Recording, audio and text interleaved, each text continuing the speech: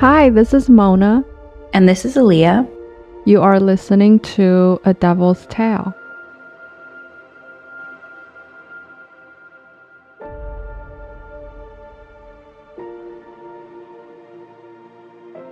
Today we're diving into the case of Javed Iqbal, the boy hunter of Shad, Bagh.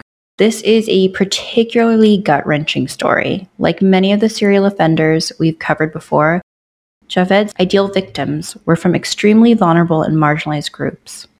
As a content warning, this episode will have descriptions of violence, sexual assault, pedophilia, and hepaphilia.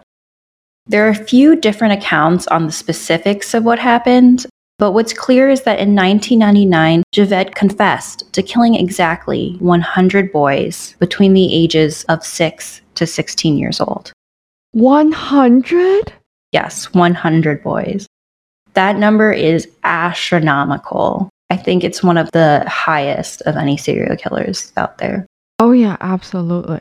Yeah, and to make it even more unbelievable, he did that in the span of 6 months. So if you stop to think about it, he's killing a child every other day in those 6 months. I had a lot of trouble wrapping my head around how that is even logistically possible. Before I started researching Javed, I was full on expecting to read about deeply rooted childhood trauma. But as I started reading and researching, he's surprisingly described as being very pampered and having an abundant lifestyle. He's born in 1956 to a well-off trader and is one out of 6 children. He grew up in Lahore and even went to college there. For reference, Lahore is the second biggest city in Pakistan. So it's a pretty vibrant place with a lot going on. There's not too many details revealed about his childhood and what he was like. However, I kept seeing this phrase repeated that he developed bad habits at a young age. Later on, an inspector referenced it in a quote in the New York Times, how his family became estranged from him due to his bad habits. I wonder if it's drugs. Well, I tried to decipher exactly what these bad habits were, and they never explicitly state it, but it seems that it's referencing that Javed had an attraction to boys. But this is when he's young. When you're a young child, having an attraction to another child, that's normal. It's normal, yeah. Right. It's unclear to me, though, if at this stage in his life, these bad habits were anything beyond just the initial attraction. As he progresses, though, into his teen years, we start seeing troubling behavior manifesting. Reportedly, Javed owned a 200cc motorbike, and he used that to befriend younger boys. So this is when he's a teenager. He also targeted children's magazines to find pen pals. Apparently back then, there were columns in magazines where you could find pen pals to write to. Javed would essentially go through these columns and write to all the boys, eventually asking for pictures of them.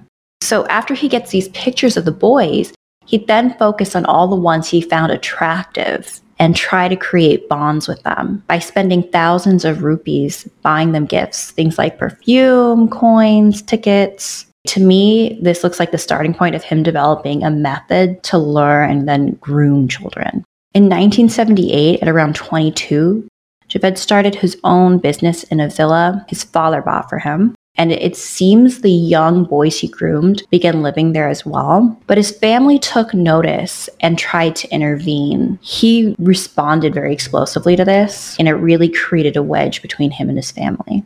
In 1983, he finally gets married, but it's to a woman of his choosing. It's not an arranged marriage like his family was pushing. And she's the older sister of one of the young boys he's grooming. I just had a thought. Maybe the bad habits they're referencing to is actually him being attracted to same sex. Back then, obviously, homophobic, so they thought it's bad habits. That's what I was kind of thinking. I just didn't know, was that the extent of the bad habits? Well, but I mean, if he was a child, what else can he do? Yeah. That marriage, unsurprisingly, ends after only a few months. There's no actual confirmed criminal activity during his teens and early 20s, though. It's not until 1985 that his earliest record of abuse takes place. That's 7 years after he starts that business. He'd be 29 at that point. Local newspapers reported that he was found sodomizing young boys I'm sure I'm not the only one who's concluding that this was likely going on the entire time he was running that business. But what blows my mind is that he's not even arrested after they find him sodomizing those young boys. Instead, they force him to go door to door confessing to the crime. Sort of like a registered sex offender style, I guess. Yes, exactly. Also sounds like he's from a rich family. Maybe that's why. Maybe daddy paid off somebody so he didn't have to go to jail. His dad was well off, and so he's well off, and he does get inheritance too. So eventually, he does get arrested for child molestation, but nothing ever sticks, nothing happens. He's able to evade jail by avoiding court or buying his way out of it. The most that ever happened was he got 6 months in jail, which is nothing. He's sodomizing boys left and right. I feel like laws, even in the States, protecting children really came quite late. In the 90s, that's when they took it very seriously. That's the starting point. I think even the knowledge of what grooming is and how it works came into law a lot later.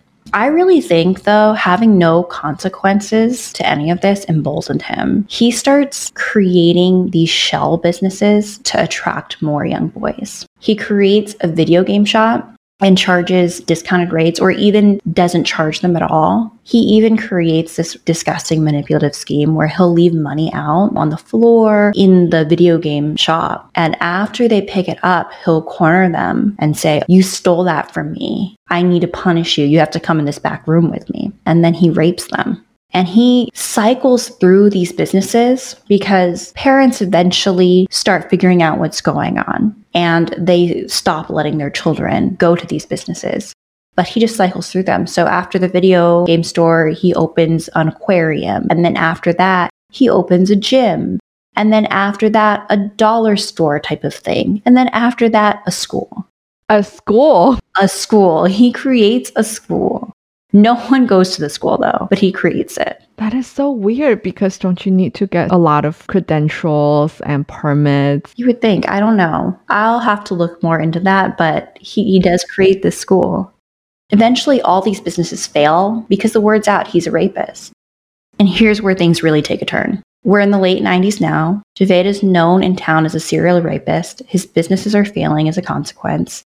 I think this prompts him to move to a different area. He moves to Ghaziabad and opens up a new video game store. What happens, though, is in September 1998, one of his employees robs him and severely beats him up, cracking his skull and breaking his jaw. He's hospitalized. He's in a coma for almost a month. He doesn't have a good relationship with any of his relatives. They refuse to pay any of the hospital bills. So they liquidize all of his assets, his house. He has 4 cars at this point as well. They liquidize that to pay for all of these hospital bills. When he finally gains consciousness again and recovers, he goes to the police and they ignore him. They don't want to help him at all. That prompts him to write this reaction to his experience. So this is a quote from Javed. "Then I prayed that if I left the world, I would leave it with dozens of others. My prayer was accepted by God, and friends became angels for me. And then a blood-curdling drama began. Now 100 mothers will die mourning the deaths of their children." Shortly after this incident, he starts his 6-month killing spree. He goes back to Lahore at this point and rents a 3-bedroom apartment in a rundown area and recruits 3 slightly older boys. These boys helped him lure young runaways to Javed's apartment by promising them food and a place to sleep. One of the last boys they lured was named Ijaz. It was in November 1999, and he was the 97th of those murdered. Ijaz was in his early teens and worked with his younger brother Riaz, and they offered massages for 20 rupees. Javed offered double their going rate to go back to his place. Riaz later told the police, "I left Ijaz at the house and went home. Ijaz did not return home in the night, and when I went to the Ravi Roadhouse, which is Javed's house, in the morning, I was told that he left shortly afterwards." Sadly, his brother Ijaz never left the house. His remains are part of the only ones found of all of the 100 young boys murdered. On the day he was murdered, Ijaz was dressed up in clean clothes and photographed by Javed. Afterwards, he was drugged with a sedative. They say it might have been a mix of cyanide and another chemical. While the drugs began to take effect, Javed would interview the young boys, getting details about their family life, interests, their age, and he documented this all meticulously. With a video or on a notebook? In a notebook. He would write it all down, and he would write notes on the photos of the young boys. He only started the photos at, I think, halfway through the murder spree, though. I found an example of exactly what he would write. Victim 87 is Muhammad Imran, age 15, son of Talib Hussein, house located next to Animal Hospital. Father makes wooden cots. Color whitish to fair. Healthy, face beautiful, cheeks full. Killed on November 11th, 1999, 7 a.m. So going back to Ijaz, once he was fully sedated and unable to resist, he raped him, and he would do this to the other boys as well, and then use an iron chain to strangle him to death. After that, he dismembered the bodies and dissolved them in barrels of hydrochloric acid, making sure the hair and bones were completely dissolved before dumping the remains in the Ravi River. That was in early November. In late November, he confessed to a police officer, and that police officer dismissed him in disbelief. He thought this was completely made up fantasy, didn't believe him at all. Later, Javed sent his journal recordings with all of the information about the murders, as well as some photos he collected of the victims, to a newspaper, as well as the authorities. Allegedly, the authorities did not react at all to what he sent in. News reporters did. They were the first to arrive at the rundown apartment, and at this apartment there were placards affixed to the wall giving details of the murders. One read, "I had sexually assaulted 100 children before killing them." Another read, "All the details of the murders are contained in the diary and the 32-page notebook that have been placed in the room and have also been sent to the authorities. This is my confessional statement." And another one said, "I have killed 100 children, all boys, and placed their bodies in acid-filled drums. The bodies in the house have deliberately not been disposed of so that the authorities will find them after my suicide." To me, when he says this, it sounds like he really badly wants credit for the murders. And he also doesn't want to be seen as someone who would just leave the dead bodies out there. He wants them to know everything is intentional. Him saying he's going to kill himself, I don't know if the intention was ever there to actually kill himself or if this was part of another manipulation. It does sound like he wants full control of the narrative. He doesn't want this to be told any other way but his way. Yeah, I agree. He then says in one of the last placards, "I am going to jump into the River Ravi to commit suicide." Almost a month goes by after he does this, and they have not caught him. So he turns himself in.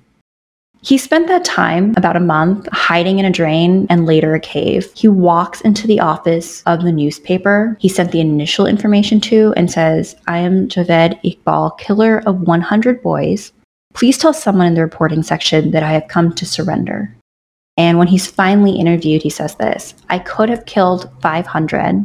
This was not a problem. Money was not a problem. But the pledge I had taken was of 100 children, and I never wanted to violate this." Oh my god, he is making it sound like he is a holy man or something. Yes, like he's someone who should be respected for his restraint. The sad thing is, honestly, I do believe him. I think he could have killed 500 children. Right, I know exactly what you mean. Police clearly wasn't doing a great job, so the only person that could have stopped him was himself. And that's exactly what happened. He goes through several different defenses, which are all extremely bizarre. One defense was that everything was staged, and this was really an elaborate attempt to underscore how easy it was to prey upon young, poor children. Another defense, he claimed they were all still alive and that the police should actually be looking for them right now. And another defense was that these children ran away because they were gay. Of course, he also tried to claim insanity. In the end, there was so much mounting evidence that he himself provided, and it was very clear he was guilty. He was sentenced to death by public strangulation with the same iron chain he used on the children. The judge issued the decree that he be put to death and that his body cut into 100 pieces, one piece per victim. But here's another twist. On October 8, 2001, Javed was found hanged dead in his cell before the execution could be carried out. He and one of his accomplices had committed suicide, though later autopsies revealed that the two were badly beaten before they died. And so he's one of the biggest serial killers in Pakistan, pretty much internationally too. How many victims' bodies did they ever find? Just two. But he had the clothing and shoes and items and the photo documents of all of these missing children. And it's kind of recent too. It's not that long ago. It seems like something that's not from our lifetime. Our mutual friend, who we're going to see later tonight, she told me that when she was really little, she believes that she encountered a kidnapper. I think at that time, there was another case that was national sensation, and it was about a missing child. So everybody was on high alert, including the parents, and all the parents were telling the children, don't talk to strangers. And that day, she was just hanging out with her friends, and then this guy came up to them and said that his dog is missing, and he wanted their help. Because they were told by the adults, weird people talking to you about weird things, just start screaming and start yelling for help. And that's what they did. One of the kids in her group ran inside and was telling the teacher, this weird man is talking to us. And so the teacher came out and the teacher started screaming, like, get away, I'm going to call the police. And the man basically ran away. My friend said that she could barely understand what he was asking them to do. That's how young she was. Now thinking back, she realizes this guy was up to no good because you would never ask a child that young to help. Yeah, you wouldn't. When I was 4-ish, 4 or 5, my mom took me to CVS and she wanted me to just go get her a Coke, but I couldn't reach the Coke. So I got a Diet Coke. I went in line to go pay for it. And there's this guy in line. Why are you getting Diet Coke? And I told him, I can't reach the Coke. So I'm getting Diet Coke. Come on, let's go. I'll go help you get the regular Coke. And I'm just like, no, I'm fine. It's like, well, do you like ice cream? I was like, yes, I do like ice cream. And then he said, well, if you like ice cream, why would you have Diet Coke? It cancels each other out. The cashier was like, you were harassing her. And then my mom finally came in and was like, what was taking you so long? And then the cashier said, this man is a creep. He's harassing your daughter and trying to go, make her get ice cream in the back area. Oh, man. Oh, and I was like, I can't talk to strangers. And he's like, well, what's your name?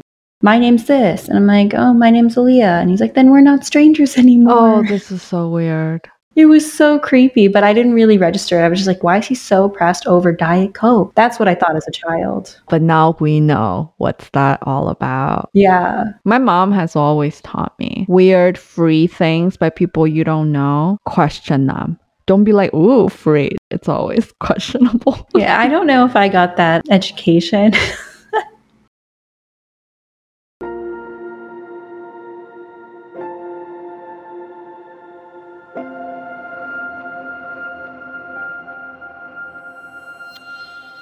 Please leave us a review on iTunes and subscribe if you have enjoyed our stories so far. Also, we would love to hear from you. If you have any feedback, story requests, or just want to say hi, you can write to us at adevilstale@gmail.com. Thank you so much for tuning in again, and we will see you next time.